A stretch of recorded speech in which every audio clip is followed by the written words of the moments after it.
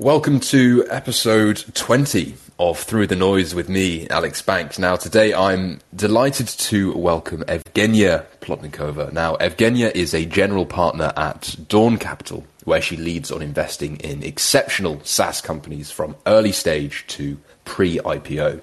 She's particularly passionate about data, automation, and cloud infrastructure. Some of her investments include DataEQ, Firebolt, Shoreline, and Soldo. Dawn is Europe's leading specialist B2B software investor, having partnered with the likes of Mimecast, iZettle, Tink, and Collabora, amongst others. Prior to Dawn, Evgenia was a VC at Atomico, spearheading its entry into France, and an investor at TPG Capital, having started her career at JP Morgan. Evgenia, I've heard wonderful things. Welcome to the show. Thank you so much, Alex. It's delightful to be part of it. Dive right in. Now, I know you're from a small city called Taganrog. I hope I've got that pronunciation somewhat along the right lines, but it's in the southwest of Russia. Neither of your parents having a university degree, yet here you are now as general partner at Dawn Capital. Talk me through this wonderful journey. That was close. That was very close. So thank you. And you've done your homework. I truly appreciate that. Yes, very true. A very small city in what now is an unfortunately challenging area and a very challenging time.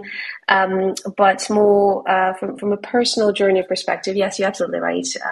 I was born in a tiny city, and neither of my parents went to university.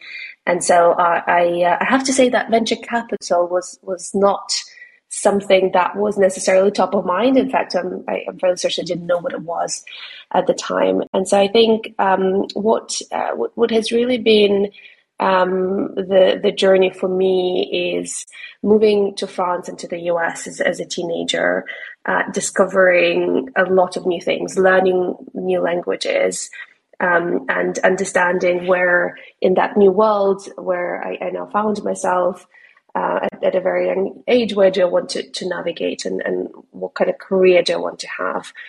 Like a lot of investors, I started my career in finance, in banking, covering oil and gas companies. Nothing that has to do with my job today, candidly. But it was a little bit of a boot camp, and frankly, if I had to go back, I would do it all over again.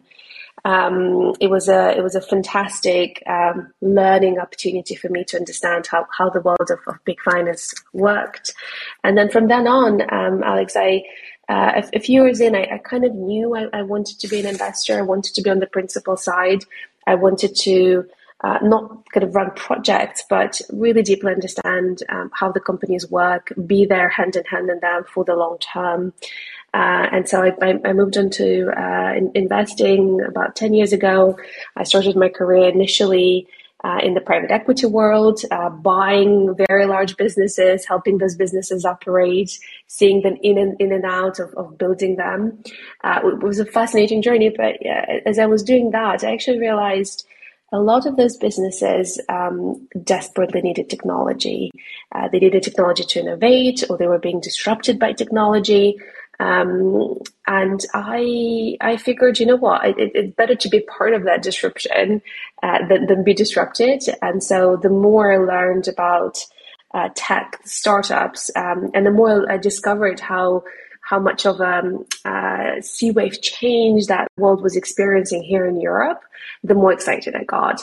And so I definitely got that back a few years back. It's now been multiple years me investing on the early stage life, and I've never looked back. I think I'm extremely privileged to be doing venture in Europe, and particularly exciting to be focusing on software, which I think has a tremendous opportunity behind it. You mentioned that you moved to France and US as a teenager, Evgenia, and I know you're trilingual. How has the variety of culture helped you become a better investor today? Yeah, no, but good catch. I think when you say someone's name is Evgenia Plotnikova, you don't expect them to speak French or have a French passport. It's my secret weapon. It's been incredibly helpful. I think one of the uniqueness of the European market is that, unlike the US, which is large and to many degrees homogenous from sort of a buying perspective, if you think about the world of software, there are obviously differences between different coasts or different states, but largely it's much easier to procure a piece of software.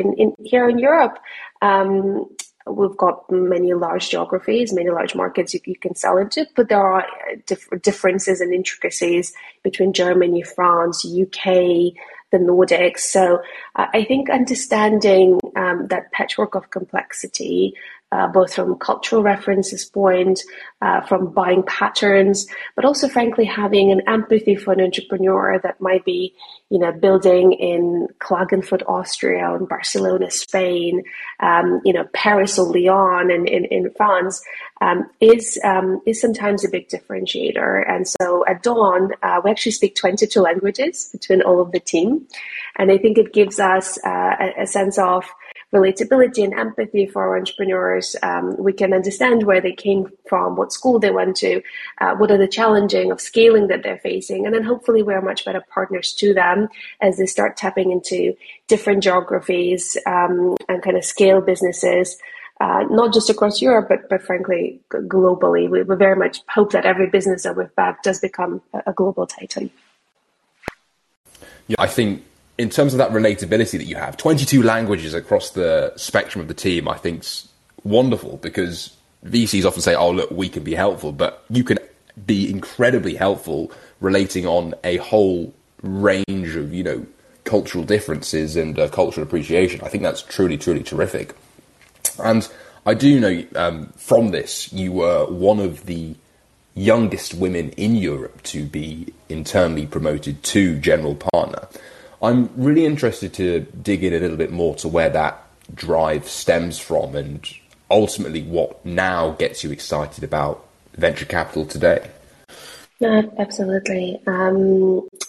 I think in terms of the drive and the general motivation, it's kind of been a little bit of a thread through my life from a personal perspective. A certain degree, perhaps, of relentlessness or desire to push the boundaries. As I mentioned, I came from a very, very different world, right? Where I grew up, it was a small city. As I mentioned, my mom worked in the services industry. My father worked at a factory. So I kind of always had to push the boundaries of imagination. And I think the drive that I have had is proving to myself more than anyone else is that everything was possible if you set your ambition high and worked towards that goal. I've recently listened to Sonali speak, who I find very relatable in that aspect, that she came from a small city in India, and she called herself her own startup, and I very much relate to that sort of the drive of coming from a challenging market, a very different story, and kind of building yourself and pushing yourself to the new heights. And frankly, I think what excites me the most about my role and our fund today is that we are the fund where this is possible. I think a lot of the venture firms, unfortunately, haven't seen that succession happen.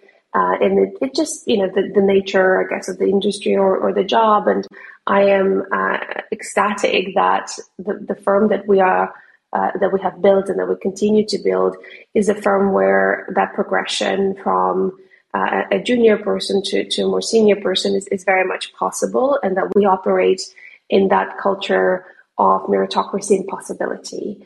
And I think when we partner with our entrepreneurs, we also want them, to dream big and to dare and to continue pushing the boundaries of imagination. And so we want to be that firm, and that partnership of like-mindedness is extremely important to us. Concept you mentioned of being your own startup, Evgenia, I've never sort of framed it that way. How has that framing almost helped propel your career whilst at Dawn? Because as a startup, ultimately you're managing the people. In the case of you, it's literally yourself. You are the founder of your own destiny. How have you been able to manage that? That's a very interesting question. It's kind of, I guess, setting a bar for yourself that is high enough, and realizing that the ambition is what drives you forward. And I think also being able to remain at every stage of your journey constantly curious, constantly asking questions, and being able to ask for help when needed. Sometimes understand where your gaps are, and fill those gaps with either team members or other things. One of the things that we really measure our CEOs and founders on is their ability to hire incredibly well in every single function as they continue to scale. And so I think as an individual, it's also about understanding, okay, well, what are my spikes? What are my fortes? What it is that I'm incredibly good at, that I can continue playing into those strengths, but also where my potential gaps are, and where can how can I fill them in, either by, bringing myself up to scratch in certain areas, or perhaps hiring for those gaps. And so I think that's the combination of, extreme self-awareness, desire to continue learning, being curious, and constantly pushing your level of ambition and questioning yourself. I think the world of venture is so tremendously exciting because every day there is a new opportunity, new technology, a new business model, and you kind of have to continuously question yourself. And I think that really is a wonderful force that can continue driving you forward. Yeah, amazing. I really like that point. And I guess from that, I know one of your mantras, Evgenia, is you want to make your founders shine. I'd love to understand really what you mean by that, and at least why it's important within venture capital. Yeah, I think the overall approach that we take as a fund and as a firm is that we are the most trusted partner to an entrepreneur.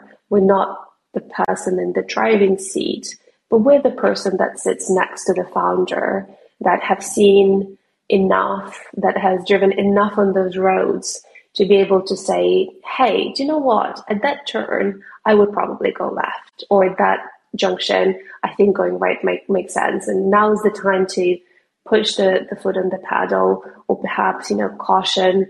This is a turniest terrain. Time to maybe take stock and slow down a little bit. And so, in a weird way, being a B2B software investor, and Dawn is a specialist fund and only does B2B software, it doesn't have the glamour aspect of investing into the products that we can touch and we can feel. We are investing not in the car, but in the engine that runs the car. And I think as a fund, what we're excited about is that we are the discrete people behind the companies that power financial services companies, healthcare businesses, retailers. The sort of the invisible products that run a lot of the operations and make people more efficient and businesses more efficient. And so in a similar fashion, I think that's the same approach that we take to our founders. We want to be the first point of call. I certainly do. That's definitely the KPI I hold myself to. But we never want to be necessarily the people in the limelight. I think in the venture world, there is a lot of perceived glamour, if you'd like, and obviously we try to be visible in the market. It is important for people to know how to reach us. We don't want to be completely in the shadows, but I think we're not the people that want to be on the pedestal. We're the ones that want to support our entrepreneurs and be sort of people behind their back effectively, and that's just the general approach that we take to our relationships. It is pattern recognition, right? As you mentioned, giving those signals to founders to help shrink that learning curve and ultimately put them ahead. But I really like that analogy you mentioned of, you're investing in the engine that runs the car rather than the car itself. I thought that's quite a nice framing, Evgenia. And I guess in terms of, supporting entrepreneurs and having their back, I know at Dawn you very much have a collaborative culture. Why is collaboration important when venture investing, and how does it let the best ideas win? No, absolutely. And thanks for asking that. I do pride ourselves on our internal culture. And this is something that, as we have grown and scaled as a firm, that we're very keen to maintain. I think it plays into multiple aspects. I think number one is, I do believe that venture is an apprenticeship job. I am incredibly lucky to work with my partners who have seen many different iterations of ventures as a product through their careers. I'm lucky to be surrounded by operators within our network that we give to our entrepreneurs to help them scale. And so being able to learn from them and being mentored by some of those people has been absolutely phenomenal for me. And I very much hope that every person on the Dawn team that works with us and with myself also had that same opportunity to grow as an individual and have that apprenticeship path.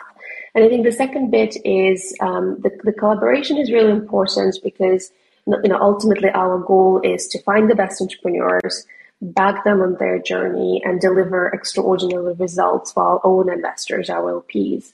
And so to be able to do that, we need to find the best opportunities and then to win them.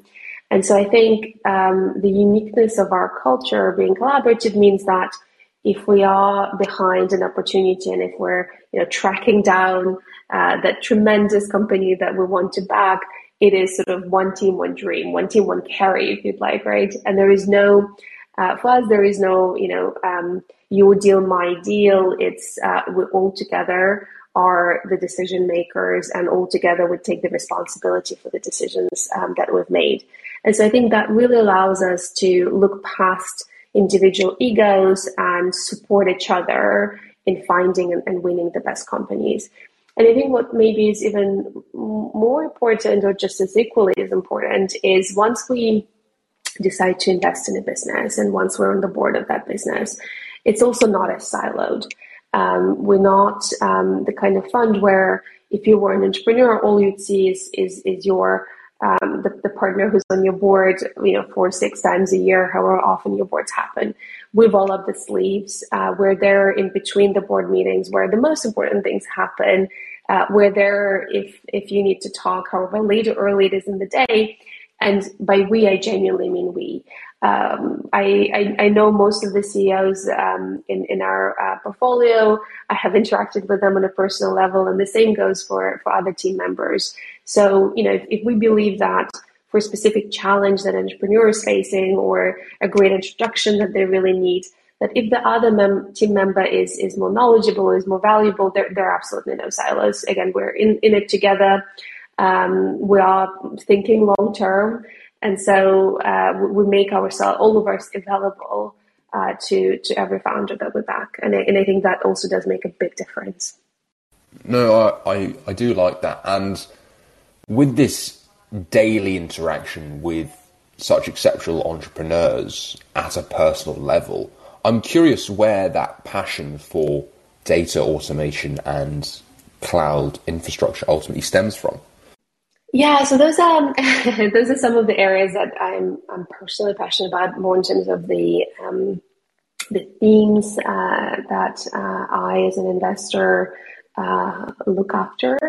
Look, I think the reality of it is it goes back to finding things that are the operating system or the system of record, stuff that is the foundation of every business that is being built. It goes back to the car and the engine analogy for me. I'm personally a lot more excited about things that are either on the infrastructure side of life or that automate the way that humans work and interact with life are the areas that create a lot of excitement for me. I think that also interestingly, the areas that will find themselves to be the most resilient. We are obviously in potentially heading into a challenging macroeconomic environment. I think there's a lot of uncertainty today. Is there a recession? Is there not? Is it going to be technical? What will the world look like in the next 6, 12, 18 months? And I think I feel quite privileged that the businesses we're back are software businesses, and even more privileged that I get to work with companies which are really creating, the must-have categories, the categories that any business owner or any employee, any individual will continue needing, that combine a complexity of a problem that they solve with a degree of urgency, which make it effectively a must-have solution. No one really wakes up and says, you know what, let me be a little bit less data-driven today, or hey, I have managed to make my teammates productive and have saved them 5 days a month because I've implemented this no-code tool that makes their job so much easier. Let me take that away from them, right? And so that stickiness of what effectively becomes various operating systems of how humans work and create is what I'm really excited about. Yeah, and at least to touch on a point you mentioned earlier about venture being an apprenticeship job. You learn through doing, putting in the reps to pattern recognize new opportunities. With your position, Evgenia, I know you're a bit of a globetrotter from living in 5+ countries and traveling to more than 55. How does this diverse exposure help you be open-minded when actually considering these new opportunities? Yeah, I think what we like to say at Dawn is there is no geographic monopoly on talent.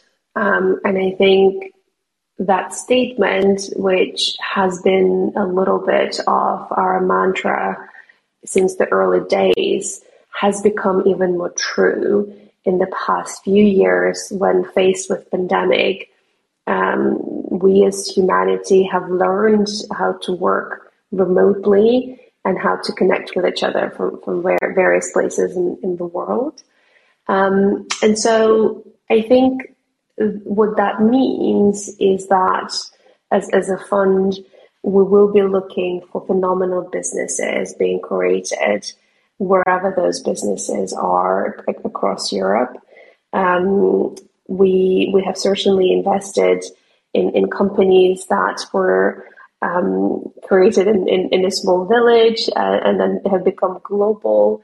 One of or very small cities and have expanded across Europe and the US. If I think about a couple of some later stage companies that we have been privileged to back, I'm on the board of the business called Dataiku or Dataiku, as some people call it. That business started in Paris, and today that business has 1,000 employees that spans the entire continent here, and with multiple offices in the US, that has presence in Singapore and Japan and Australia, and it's been a phenomenal business. It's been a privilege to watch them grow.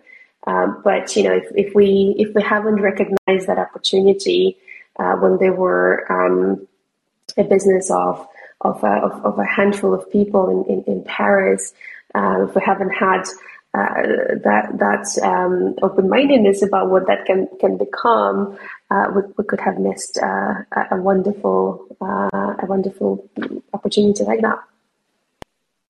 Geographic monopoly on talent. I really, really love that. Love that sentence, Evgenia. And I'd love to sort of move a little bit further and go, look, from these wide-ranging experiences that you've had, at least with relation to cultures and deals that you've done, What's the number one piece of advice you would give to someone now who really wants to ultimately make a career within VC? That's a great question. So I think perhaps a more general piece of advice that I do wish I was told when I was younger, certainly, is not forgetting about what your spike or your strength is. I think we operate in a performance culture, which is great. But frequently, a lot of the stuff that we get told as individuals, and I certainly remember that as I was starting my career, is, do you know what, here are, the 3 areas of improvement. And I think that's fair, and I think it's fantastic to be able to know that about yourself, to have an extreme self-awareness. But I also think not forgetting what it is that you're really good at is just as equally important. I remember when I was thinking about the world of venture for the first time, I realized that I equally cared about understanding how businesses work, being extremely analytical, figuring out what makes a great business in the long run, right? Like what are the numbers, the levers, the processes behind it? But I'm also as equally interested in people. And I have been eternally curious, and that has always been my spike. And so I think in venture that, that spike is something that I have cherished and continued to work on, and it had played out well. And I do wish someone very early in my career said, like, Evgenia, know that one strength of yours, and as you work on things that you believe you need to work on, that never forget that one thing that is important. So I think that's sort of more on the personal level. And then in terms of venture, I think for people trying to get into venture or thinking about wanting to be part of tech in general, I would say act as if you already are in certain ways. The easiest way to get to a new job or the easiest way to be promoted is often to act the part, right? So if you are thinking about ventures and you're meeting people, you perhaps could offer ideas of interesting startups that you have already encountered, or talk about the trends that you're really excited about, that you think should be invested behind with venture dollars, building that network to show that this is something that you will be doing going forward. So, being what it is that you ultimately want to be and acting the part, I think is the fastest hack to success.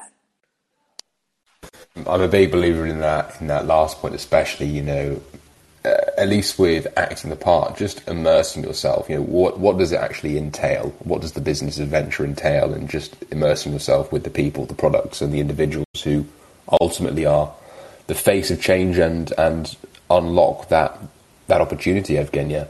I guess, moving a little bit further onto this, I'm a big believer that there are fundamentally 2 currencies in VC. One is capital, the other is information. Do you feel the democratization of knowledge through the internet means that, look, individuals who aren't necessarily based in or around the tech hubs of the world, San Francisco, London, New York, etc., can actually get fair access to opportunities in investing?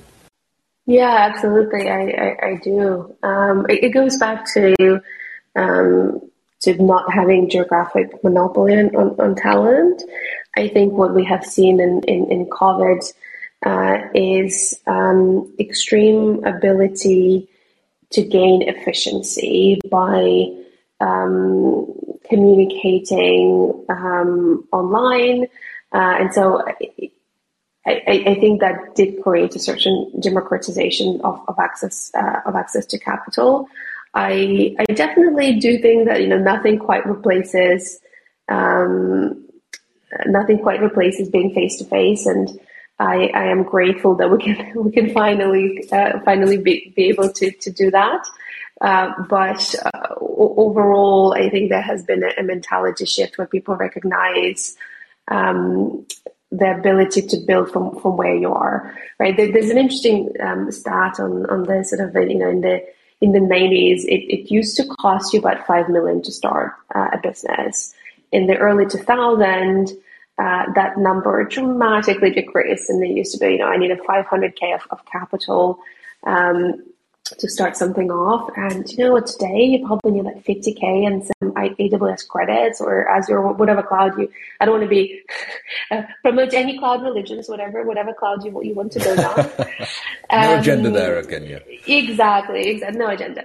And so, 50K plus cloud credits, and off you go. You could start coding wherever you are.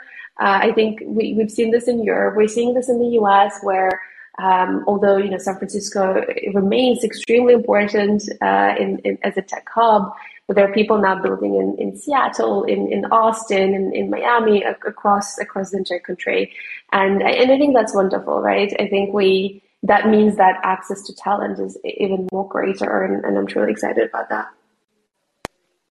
Yeah, with this abundance of access to talent, to the right people, and to the right opportunities, I'd love to hear what excites you most about the world of startups and investing right now. I think what excites me the most about the world of investing and startups now is we are entering a potentially challenging period from a macro perspective, from a global perspective. And I think innovation thrives on uncertainty. And so if you think back to some of the crises that we have seen, the global financial crisis, Airbnb was created then in 2008, Slack was created in 2009, our very own Calibra was created in 2009. And so it's an exciting time where I believe we will see a lot of that innovation, a lot of creativity, a lot of phenomenal, durable businesses being built. And so I think for us, having committed capital to be able to unearth some of those best opportunities for our investors, to partner with the founders who will be building iconic businesses in that time is truly very exciting. And I guess, taking a little bit of a step back now, I'd love to hear what are some of the biggest takeaways from your upbringing, coming all the way from Russia to then living in the likes of the US, France, to where you are now, Evgenia. What are some of these big takeaways that you've brought across to the investing sphere? Yeah, I guess that you learn, and I think for me it's recognizing what great looks like, whichever country you're based in, not accepting the local maximum as the ultimate goal, but truly setting your eyes for the absolute height. I think that's true for every startup that we invest in, and it's the truth that I have learned from myself as a person. And then having a degree of appreciation and sensitivity to various cultures. We are excited to back companies that want to become global leaders.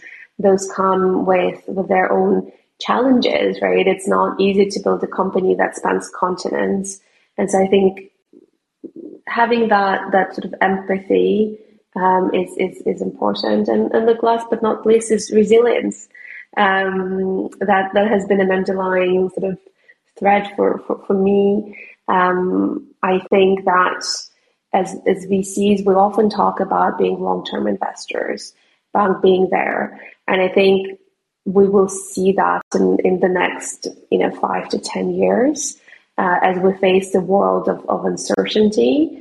I'm excited that we as a firm will be able to show that we are there through the thick and the thin, and that we are the sort of the long-term partners, and that we have that resilience, and that we will hopefully help our entrepreneurs to see through that as well. Yeah, those are some wonderful comments there, especially with respect to resilience. It's the person who is most adaptable to change who ultimately survives and wins. And if you can just, show up daily and be resilient to whatever hardship or hard time you might be going through, then you'll be sticking it out and you'll be fighting the good fight. So I could absolutely get behind that. I guess pivoting slightly outside of the investing arena, Evgenia. Look, when you think of success, who is the first person that comes to mind and why? That is such a tough question, and it's a very hard one to answer for me, because again, as someone who's constantly looking for a new challenge and intellectually curious, that there's always a hero that you seem to be able to find. If I think about the world of investing, I have to go back to the basics of value investing, and thinking about Warren Buffett is certainly being one of the emblems of success for me. I think ultimately what I like about investing is stripping out the hype or the rush of the deal or the buzz of it, and really understanding the fundamentals of markets, the value chains that drive markets, the product and technology that create a durable moat or that create an unfair advantage.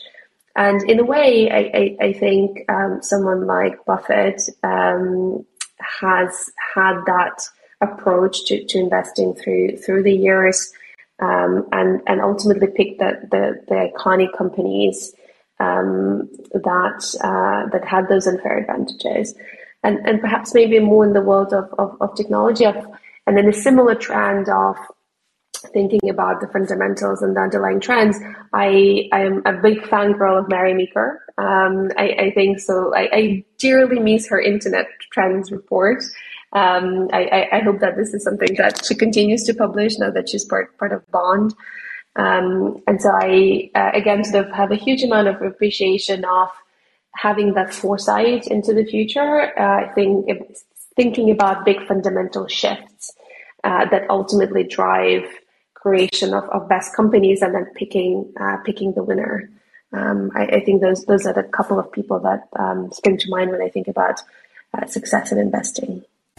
Two great examples there, Evgenia, which I can definitely get behind. And I guess, look, finally, for the main part of this podcast, what does your perfect day look like? That was not a question I was expecting. An active day, I think. I thrive on people. Actually, I think at the end of the day, that's this job boils down to once you've identified the mega trends, once you have thought about the sectors that you're behind, it's ultimately finding the person that can take that challenge head on. And so for me, it's about meeting a lot of great people throughout the day and learning their stories and connecting to them.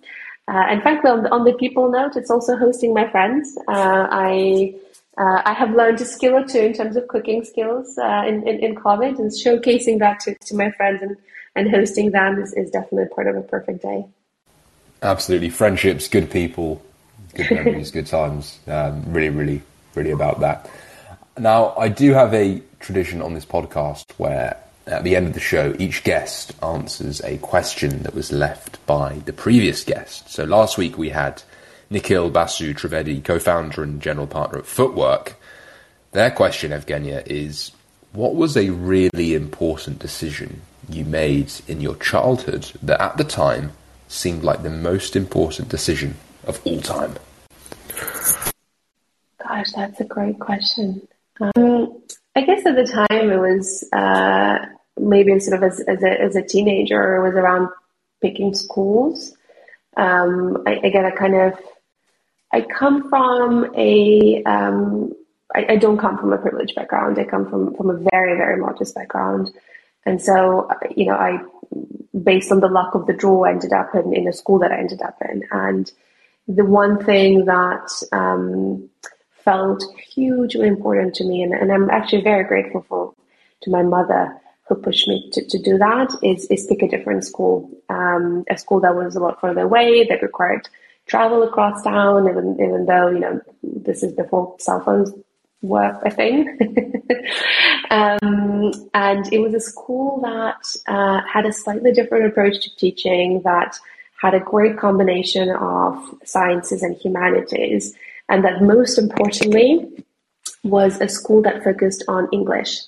And that really kind of broadened your horizon. And a lot of it was learning how to speak languages very early, and really doubling down on that.